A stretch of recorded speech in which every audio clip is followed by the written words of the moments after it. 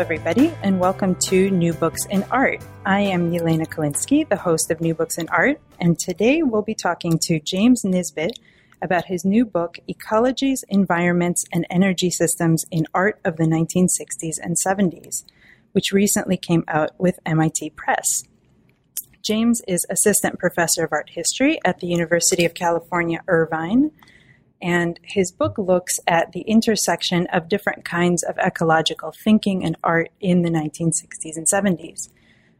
He examines a wide variety of artworks from Alan Capro's environments of the late 50s and 60s, the transition from minimalism to land art, including Robert Smithson's Spiral Jetty, Michael Heiser's Double Negative, to less well-known works like Peter Hutchinson's animate scale models and Robert Barry's radio wave installations. The book offers a view not so much of environmentalist art, but instead traces the shifting notions of ecology, including ideas about the material world and the interconnectedness of things that circulated in American culture during this period. So James Nisbet, welcome to the show. Thank you. Jimmy, I wonder if you could begin the interview by telling us something about yourself, where you were born, where you went to school, how you became interested in art history. Sure. I have lived a little bit all over the place. I am Canadian by birth, but I grew up in different places, including Scotland and Texas. And my interest in art history comes from, I think, different experiences in moving around. I've always been interested in visual thinking, and it took me a while, I think, to realize although it might seem obvious at first, that visual thinking is perhaps best suited for thinking about the history of visual thought or its materialization in works of art. And so in school, I pursued study of cinema, of philosophy, and it's actually through philosophy that I got to the history of the skyscraper and of architectural history. And working on that material sort of sparked an interest that led me to ultimately working on art. And the interest in my most recent studies, and so modern and contemporary art, come both through the kind of issues that have been circulating in that field for the last 15 years or so when I began my education. But also my interest in things like photographic media, reproducible media in general, which really served as kind of bridge from thinking about how, say, particular buildings in the late 19th century were received by historians because of the way that they were photographed, to new kinds of conceptual photography to emerge in the late 20th century. Great. So can you tell us a little bit about how you came to write Ecologies, Environments, and Energy Systems? Sure. It is a revision and expansion, a kind of rethinking of the dissertation that I wrote at Stanford University that I finished in 2011. And that dissertation focused specifically on Walter de Maria's work, The Lightning Field, which I'm sure we'll have a chance to talk about a bit later. And my thought in that project was to take the lightning field as the end point. It's a work that's finished in 1977. And so by the time it gets done, land art as an artistic movement that really began about 10 years earlier was more or less through with its first phase. And so it's an odd work in that it shows up rather late. And so my thought was to take that work as something that had been gestating over the entire period of land art's development and look backwards. So each of the chapters opened with a different interpretation of the lightning field. They gave on to a different pocket of artistic activities, both of its maker, Walter de Maria, and other artists associated with land art, performance, conceptualism, and so forth. So it really, one chapter would look at the early 1960s and then the late 1960s, all the way up until the work's making. So in some sense, it was a history in reverse. And in working that project through in that way, I was able to come across a whole series of different ecological ideas and ways of thinking about the environment that really seem to cut across conventional ways that we've understood both land art, but also artistic practices in general in the 1960s and the 1970s. And so the book that I wrote from that dissertation expands the purview of the previous study. So instead of looking at a single work and opening onto a field, it tries to think about the different ways that that field took shape, the different kinds of conversations and media that inform the intersection of art and ecology during those two really crucial decades. So that brings us to this word ecology, which comes up over and over and forms one of the major subjects of the book. So can you just explain what you mean by the word ecology, since ecology is a field of knowledge that has a lot of bearing on artists' ecological investments in the period? Yes. Well, ecology for me has now come to mean many things. In its most basic sense, ecology is our understanding of, or is the way that things interact, the interaction of living and non-living things. It's the web of life, to use another of the metaphors that's often used for ecology. But the term itself, of course, has different valences. So there's a scientific field of ecology. And that field is as old as the term itself, which is only about 150 years old. And the way that ecology as a science has been understood since the 19th century has changed quite dramatically. Furthermore, the way that ecology now has a social, a political, and an ethical valence to it is also something that changed fundamentally over the course of the 20th century. So what I'm interested in is the way in which these different ways of understanding a basic phenomenon like ecology are also fundamental to how we deal with material, how we deal with not just ways of looking at the world, but the ways that objects exist in the world. And so ecology then becomes this very telling and focused lens for looking at not just works of art, but the way that works of art become distillations for these political issues, scientific issues, more fundamentally issues that deal with just our way of imagining how things exist in the world. Mm-hmm, mm-hmm. So two things that might come to mind for listeners who are not familiar with the book yet are environmentalism and land art. Can you speak a little bit about how these two things fit into this wider field of art and ecology that you're sketching out? Sure.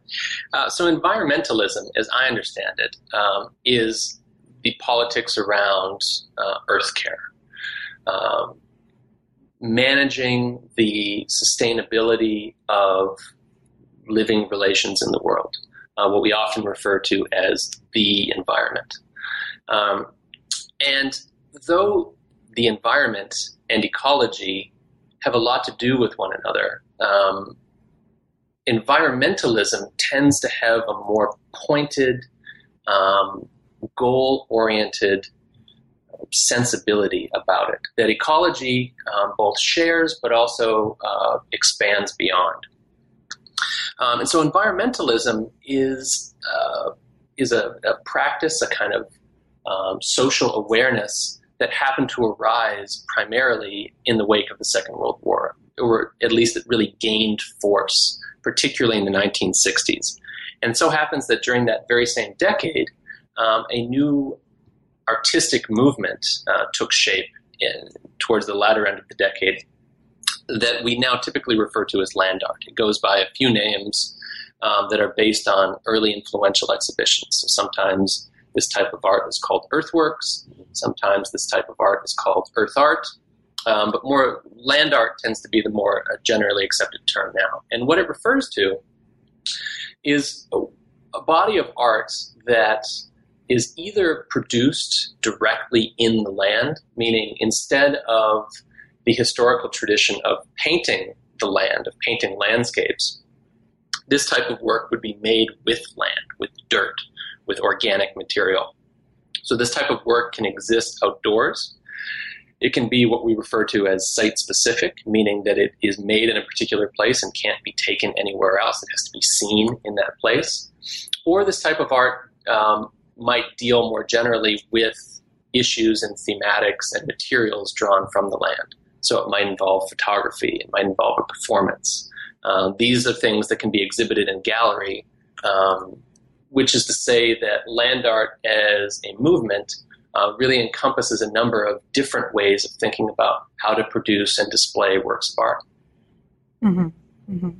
So really your book is looking much more broadly than just the specific social and political critique of environmentalism or the specific practice of making open-air, large-scale works of land art. Right, exactly. And that, I mean, because this work in its earliest stages was looking at the lightning field by Walter de Maria as one of these kind of outdoor site-specific earthworks. I don't want to reject that work, but instead think much more broadly about how it fits into a set of concerns that extend well beyond questions of simply what is the right way or the wrong way to treat a landscape. Mm-hmm. Mm-hmm. And so in that way, land art and environmentalism, I think, as your question is suggesting, really fit together into the way that a lot of these questions have been received. And so rather than throwing them out, per se, I wanted to think about them as operating within a much larger and more dynamic, ecological, if you will, field of relationships. Yes, so you begin your story with this almost forgotten category of environments, which Alan Caprow coined in 1958 to describe something between maybe sculptural assemblage and stage design, where gallery rooms were filled with things, maybe incorporating light and sound, and visitors could pass through and interact on different sensory levels. So can you talk about the significance of this genre of environments for your account of this art? Sure. Yeah. With environments, I was struck first and foremost by this category that, frankly, I had never heard of. It would be incorrect to say it has completely disappeared in the historiography, because there's been a few studies that do acknowledge the prevalence of this term. But to look at the criticism, the period criticism from the early 1960s, it's really quite startling to realize the degree to which so many important works of art were being categorized as environments. And so one of my questions in trying to think about where the intersection ultimately of art and ecology comes from is to think as well about what terms maybe preceded ecology per se as a way of thinking about how a work of art exists. And so environments then became, for me, a key way to get into this field of thinking, where we so often think about environmental art as synonymous with land art, work that's made outdoors, or work that's made with dirt or leaves or any kind of other organic material. Whereas what critics and artists meant by an environment, beginning in the late 1950s, as you say, coined by Alan Caprow, didn't necessarily involve any of those things. The environment, as they understood it, was a complete space, which is to say a work or a set of things that the artist created that themselves fashioned an environment, something that could be inhabited by the spectator. And the reason that this dovetails with what happens later in the decade is because the idea of an environment itself was also coming into particular importance at that same time. That our everyday use of terms like ecology or eco anything else, and environment and environmentalism is a relatively new phenomenon. The word environment has been around in English for a couple hundred years, It comes from a verb which means to environ or to circumscribe. But to refer to things, to refer to the environment, to think about the environment, to think in environmental terms, is something that only really came about during the 1950s and then, of course, with greater force in the 60s. So this artistic category is particularly timely then, and then it arrives at this moment that allows us to think through in very concrete ways how people were understanding the importance of what an environment is. If artists were claiming to create environments, my question is to ask, well, what are the conditions for creating an environment?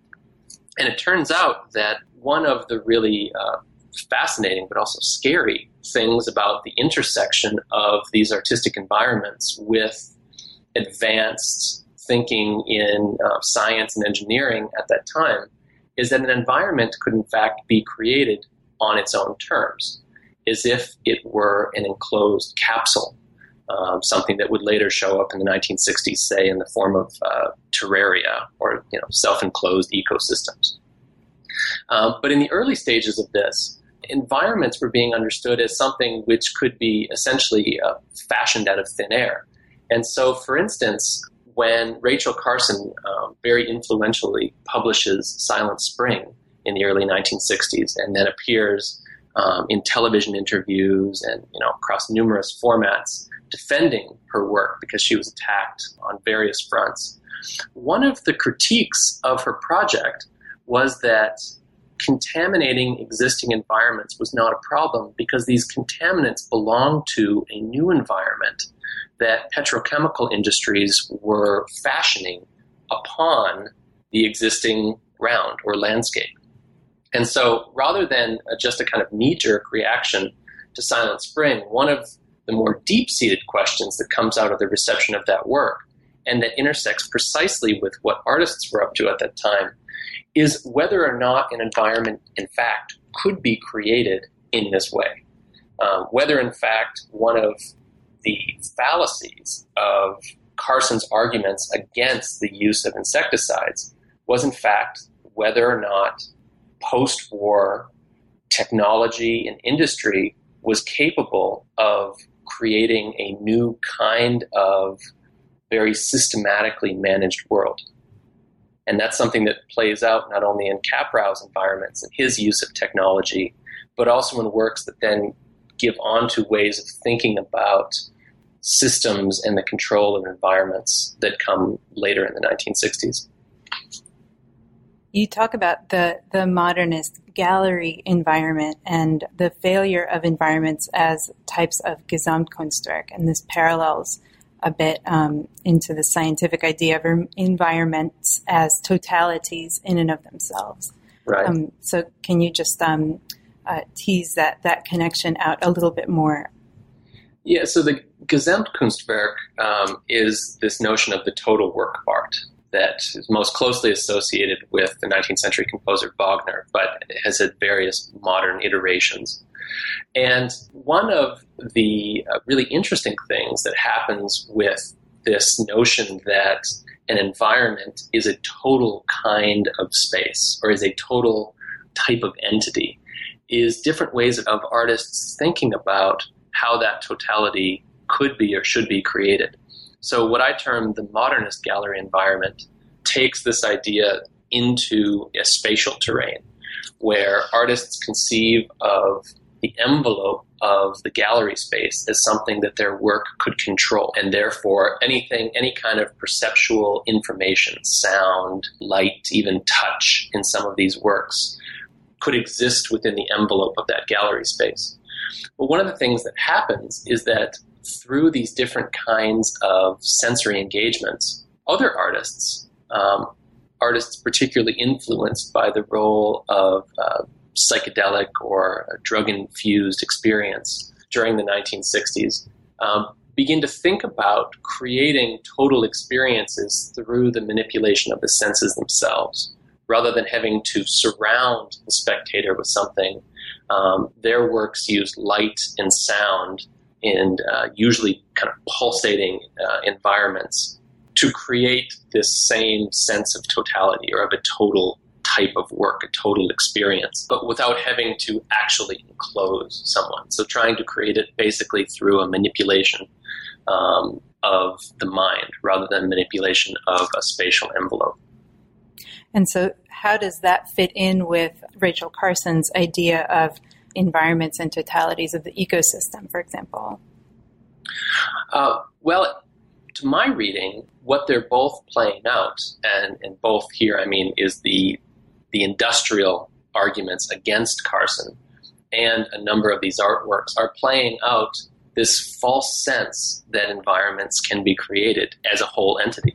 That it's Carson, and Carson doesn't use the language of ecology much. It shows up sparingly in different places in her book. But one of the most important things about Silent Spring is that it has a very thoroughly worked through idea about ecological connectedness in the argument. So without going into technical terminology with her readers, anyone who became familiar with Silent Spring would have been exposed to a very forward-thinking idea for the year 1962, which was that any action taken to any entity within an ecosystem affects everything else within the ecosystem. That if one species dies off, it affects other species. That if one species grows too numerous, it affects other species. That nothing can be disconnected from one another within that ecosystem. Carson's book, therefore, becomes not just a watershed for the politics around insecticides. It anticipates in many ways the much more profound kind of ecological understanding that would begin to emerge in the coming years, and something that therefore pushes through or breaks from the highly problematic way of understanding environments, both in the industrial complex and also in advanced artistic practice. Mm-hmm. And you pick this up in the second chapter where you address this kind of long-standing idea in the critical literature of land art of the 60s as uninterested in ecological concerns. So can you speak a little bit about how these prevailing histories equate ecology with sustainability or separate land art from the different networks of media that land art circulated through? So how do you address that critical literature? So to take up this assumption, which would say that land art didn't have much to do with ecology, carries with it an underlying idea about what ecology is, which is quite narrow. So if ecology is understood to be the same, say, as environmentalism, as caring for the sustainability of particular environments, then in fact land art in many cases didn't really have much to do with ecology. But if ecology is understood in this broader sense as these different ways of understanding materials and interactivity systems coming together, then in fact what interests me, and I think what interested these artists greatly during this time, was ecology in this broader sense, that while some of them were familiar with advanced terminology in the sciences, most of them weren't. But that's one of the really compelling things about ecology during the 1960s, is that works like Silent Spring made this advanced type of thinking accessible to a large number of people in a kind of intuitive way, without having the technological or the technical apparatus of ecology as a science attached to it. And so what I do is I look at a number of these land art projects to understand the ways in which they are engaging with notions about the earth, notions about land that have everything to do with ecology without necessarily being environmentalist. And so how do the different media, photography, video, television, things like this, fit into this history of land art? One way to answer this would be to say that land art had its own kind of ecology of media. But that, of course, is a very metaphorical way to think about ecology. But artists who began to work with the land, say Robert Smithson or Dennis Oppenheim, were themselves also interested in technology. One of the important things to understand when addressing land art is that going out into the land was not a way of turning one's back on technological advances or even on what was happening in the city or in the galleries. That this, in fact, was a much more extensive network of operating artistically. And so photography and video and television become ways that, at a fundamental level, artists were communicating what was happening out in these far-flung places where they were making works in the desert or on abandoned sites. But those photographs, that reproductive media, also became integrated into how these works operated. So if one of the most, if not the most famous work of land art is Robert Smithson's Spiral Jetty in the Great Salt Lake in Utah. Smithson published photographs that were taken by a professional photographer and then also released a film and wrote an essay about the Spiral Jetty.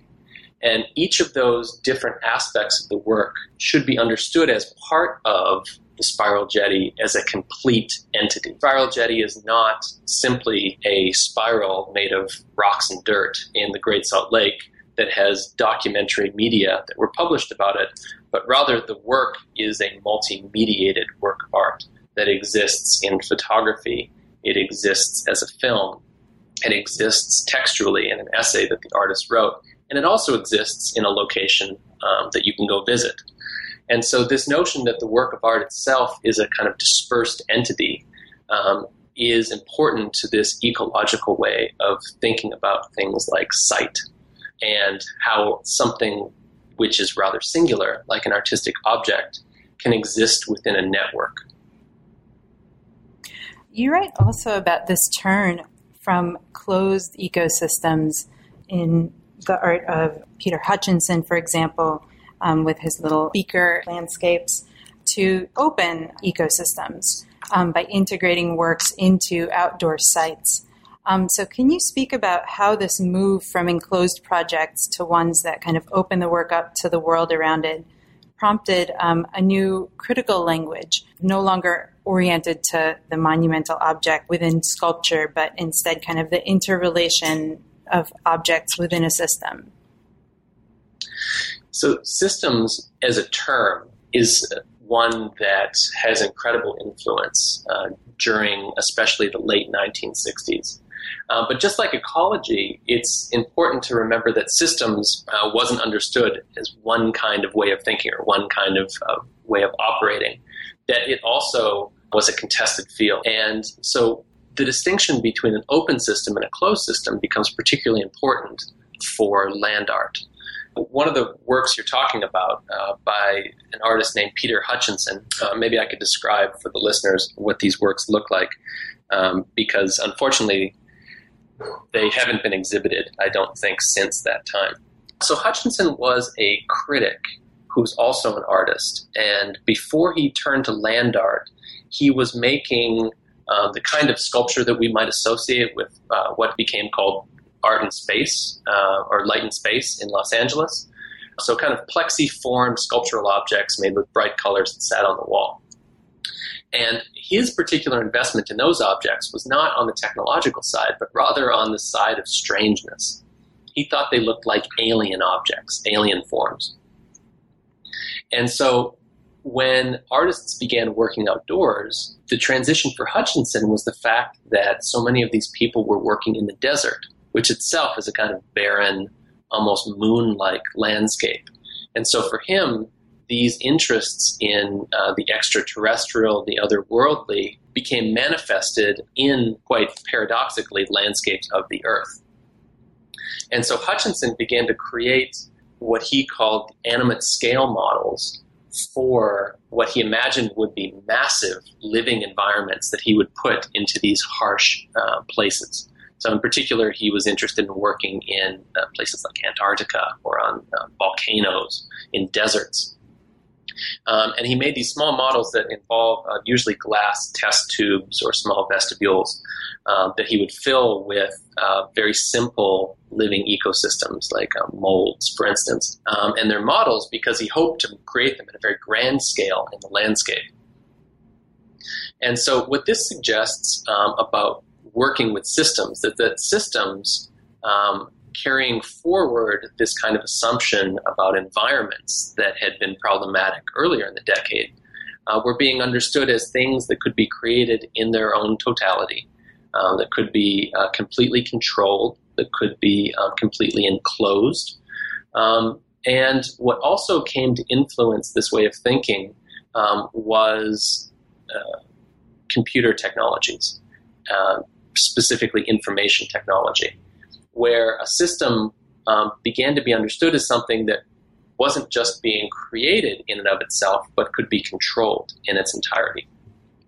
And so Hutchinson's work, perhaps more than any other of his colleagues, shows this notion of creating a freestanding, independent, totally manipulable ecosystem. And his work, though, tellingly also proves a transition, or provides a transition out of that both problematic but also very narrow way of thinking about ecological interaction. Because when he was given the opportunity to finally create a large-scale work on the land, he chose to go to this volcano in Mexico that had recently erupted.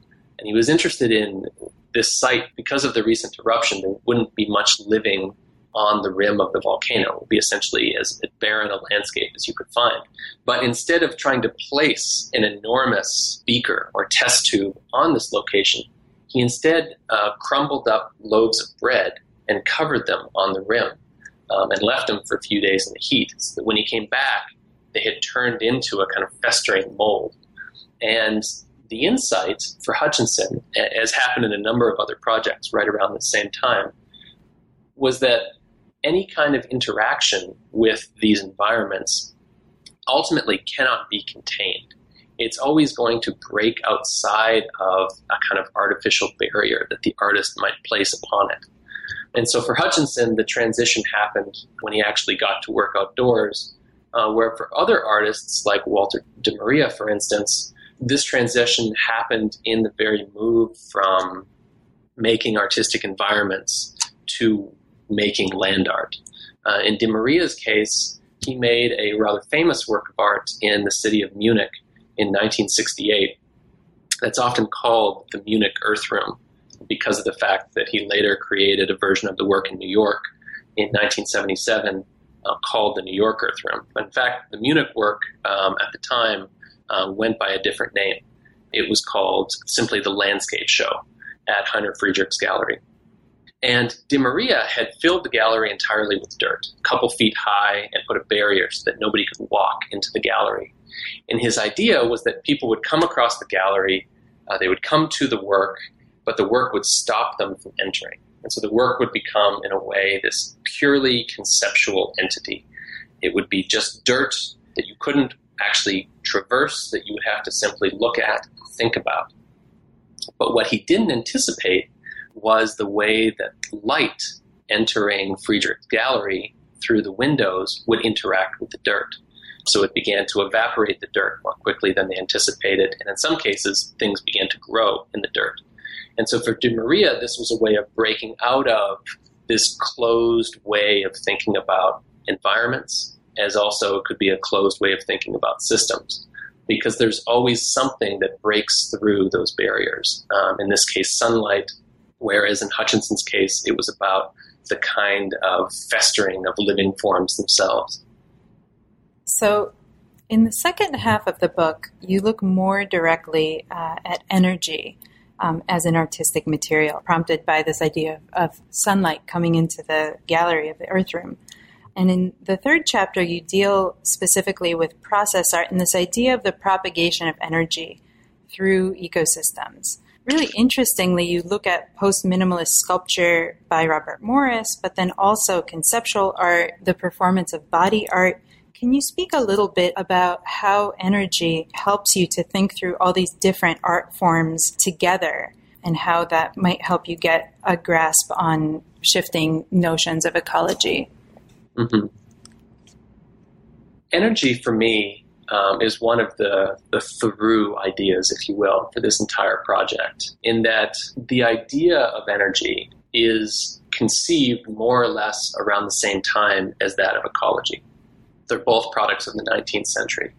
Aristotle had used the word energy much longer ago, but how we actually understand it as the ability to do work is a product of the 19th century. And so ecology, at a very, in its very basic sense, isn't possible without an idea like energy, because otherwise there's no way to understand or to think through how one thing in an environment or in an ecosystem can affect other things. A food chain, for instance, or a way of transferring potential work from one thing to another. And so thinking about the history of energy was one of the things that motivated my own approach to a number of the artists and artworks that I address. And perhaps most striking in my research, this concentration that I came across of people really explicitly addressing and describing their work in energetic terms around the year 1970. And the year 1970 is important here because it is the bridge between those three kind of practices that you mentioned: post-minimalist art, that often gets referred to as process art, conceptual art from that time, and also body art. And so this chapter puts pressure on this word process in thinking about it in energetic terms, where process art, as it's been conventionally received, refers to art in which we can see, or the spectator can see, the process of an object's making. So Morris, for instance, is an artist that is closely associated with process art. And in a project like Continuous Project Altered Daily, or any number of his untitled works involving things like thread waste, gives an array of material for the spectator to look at, rather than forming it into a tight geometrical form. So if Morris was associated with minimalism in the decade before, of works that were industrially produced and that came to the gallery in very tight geometrical configurations, post-minimalism, with its attendant term process art, would suggest that the spectator can now see the materials of an object more than a closed form that shaped them. If that is the conventional way of understanding process, it puts almost all of its emphasis on the procedure of the artist himself or herself. So the process that we appear to be looking at is the process the artist chooses to carry out on that material. If we take seriously, however, the importance of energy as a way of imagining these materials at this time, what it suggests is that the materials themselves are also interacting with the world and that artist and the process that the artist is attempting to carry out. And so process then becomes a much more powerful notion that's not just about carrying out a procedure that the spectator can appreciate, but it's rather an ongoing process that describes an interaction between what an artist is doing and what the material the artist is working with is also doing. And this is a notion that Morris develops rather rapidly from his first post-minimalist works that involve simply working with pliable materials like felt, to a work that he did in Washington State, and also at a retrospective that he had in the year 1969 that involved steam. Simply releasing steam into the environment, where that steam comes out of a very regularly shaped square grate in the ground. So speaking to Morris's minimalist legacy, but when it actually gets released into the environment, the shape of that steam, the shape of the work itself, becomes influenced by what kind of day it is, what the prevailing winds are, whether there's other moisture in the atmosphere, and even how spectators might be located around or even through that steam. And so Morris's work serves as this transition, as I understand the shift to process art, into thinking about how materials can become energetically engaged with the ecosystems around them. And then you interestingly bring in two paradigms for thinking about materiality and organizing the environment. You talk about Aspen and Esalen. So can you speak a bit about those two places and how they fit into the story of understanding materiality in the environment? Aspen and Esalen become two extremes, or two extreme ways of processing, if you will, where Aspen, just describe what they share. They're both places. Aspen, Colorado, now the well-heeled ski town that we know it to be, wasn't always that way. It was conceived as such only in the mid-20th century when it was created as something of a total work of art, in fact, a place where people could travel to vacation, but also to, and I'm going to put scare quotes around this, to better themselves through humanistic study. And so the Aspen Institute is fundamental to the transformation of the town. And the Institute became a place where artists could take residency during the 1960s and early 70s, so the very moment that I address.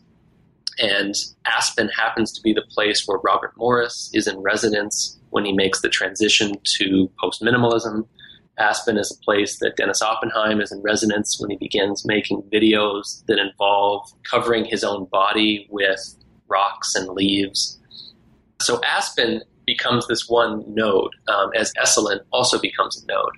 Esalen had been founded as an institute around the same time, but on the West Coast, close to Big Sur, California, as a place for, instead of the humanistic betterment of the self, the spiritual conditioning of the self, and where Esalen would take the notion of ecological energy and push it to a all-encompassing, one might say, non-material level. Those at Esalen imagined that if the entire world were composed of energies, that the training of one's mind spiritually and religiously to be in harmony with those energies would in fact echo out into the world. So if that was an extreme for thinking about the non-materiality or the non-material shape of ecological energy, Aspen became a hub for the very control or shaping of the world as an ecological environment. For Aspen, not only was the site of an influential institute, but also of influential design conferences, one of which during the same period served as a high point for a clash between those wanting to act more openly with Western modern lifestyle and the ecological conditions of the earth, clashed against those from industry who wanted to enact modes of design, and design here meaning top-down, control-oriented ways of shaping environments that could shape both a town like Aspen as also completely reshape cities, buildings, works of art, furniture, and also landscapes themselves. And so with these two extremes of the completely controllable notion of the environmental world and the non-material spiritual notion of the energetic world, those poles help to want to orient the kinds of experiments that were played out in advanced visual art during that time. Mm-hmm. So as fallacies, in each case, they serve as ways to orient ourselves to the much more fluid field of aesthetics that emerges during the 60s and 70s. Mm-hmm. That makes sense. I just want to touch a little bit on the last chapter. We're starting to get to run out of time. You talk in your last chapter about this decade-long gestation of Walter de Maria's lightning field over the span of the 1970s and connect it to this shifting approach to ecology and the politics of ecology in that decade. So can you just describe the shape of that gestation and how it relates to the politics of ecology? So as I mentioned earlier, the Lightning Field is the place where this entire project began for me. And if I can add just a little biography to it, I went on a Western loop through landworks of the United States one summer in a rented SUV. And the one work that, and I was in the Bay Area at the time at Stanford. And so, I drove down south, and there's the very first works of land art were on dried out lake beds just west of Los Angeles and in the Mojave Desert. So I drove across those in my SUV. I made it out to Double Negative. I made it to Spiral Jetty. The one work I didn't get to on that loop was the Lightning Field because it's just a little too far to drive to. It was the last of the major landworks that I visited. And what I realized when I got to the site, and visiting the site is unusual because you have to make advanced reservations with the Dia Art Foundation, and only 6 people can be on site at any one time. And those 6 people have to stay for nearly a period of 24 hours. You get dropped off. You stay the night in a cabin that is adjacent to the field, and you get picked up the next day. And what I realized when I was at the field, walking around it, sitting on the back of the porch, looking at the work, is that the Lightning Field both grasps or internalizes the most advanced aspects of land art. So notions of energy, of exchange, of earth and sky, of metal and electricity, while also enfolding the earliest, if perhaps even most problematic, aspects of ecological and environmental thinking. That the work itself is very much like one of those environments from the late 1950s. It's an artificial grid of steel poles placed into a landscape in which it looks like it utterly does not belong. Of course, this changes as you walk through the work, that the work enmeshes itself within the environment as the sun moves overhead, and the relationship between those poles and the moving bodies of spectators within the work changes in very subtle ways. But what struck me about the Lightning Field is that it enfolds in both the back end and the front end, if you will. And it enfolds these extreme conditions of what happens within the overall arc of ecological work during the 1960s and 1970s. And so it seemed to me that it would be, and it turned out to do this, thankfully, as I had anticipated, it seemed to me that it would be the most focused way of getting into what was actually going on during that period of development. So can you talk a little bit about how De Maria shifts from making sculptural objects in the gallery to this outdoor field?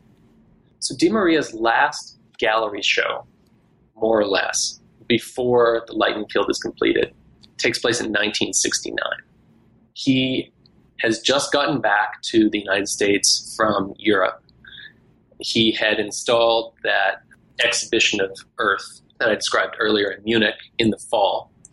And in fact, he sent photographs of that work to New York so that people could see. People saw almost immediately after he finished that work in Munich what it looked like, because photographs were displayed within weeks in the same gallery, Dwan Gallery, that he exhibited in that spring. So he's in Europe, he's doing earthworks, and he comes back in the spring, and he's offered a single artist exhibition at Dwan Gallery. And Dwan Gallery in 1969 was the place to show in New York City. This would be a major exhibition for him.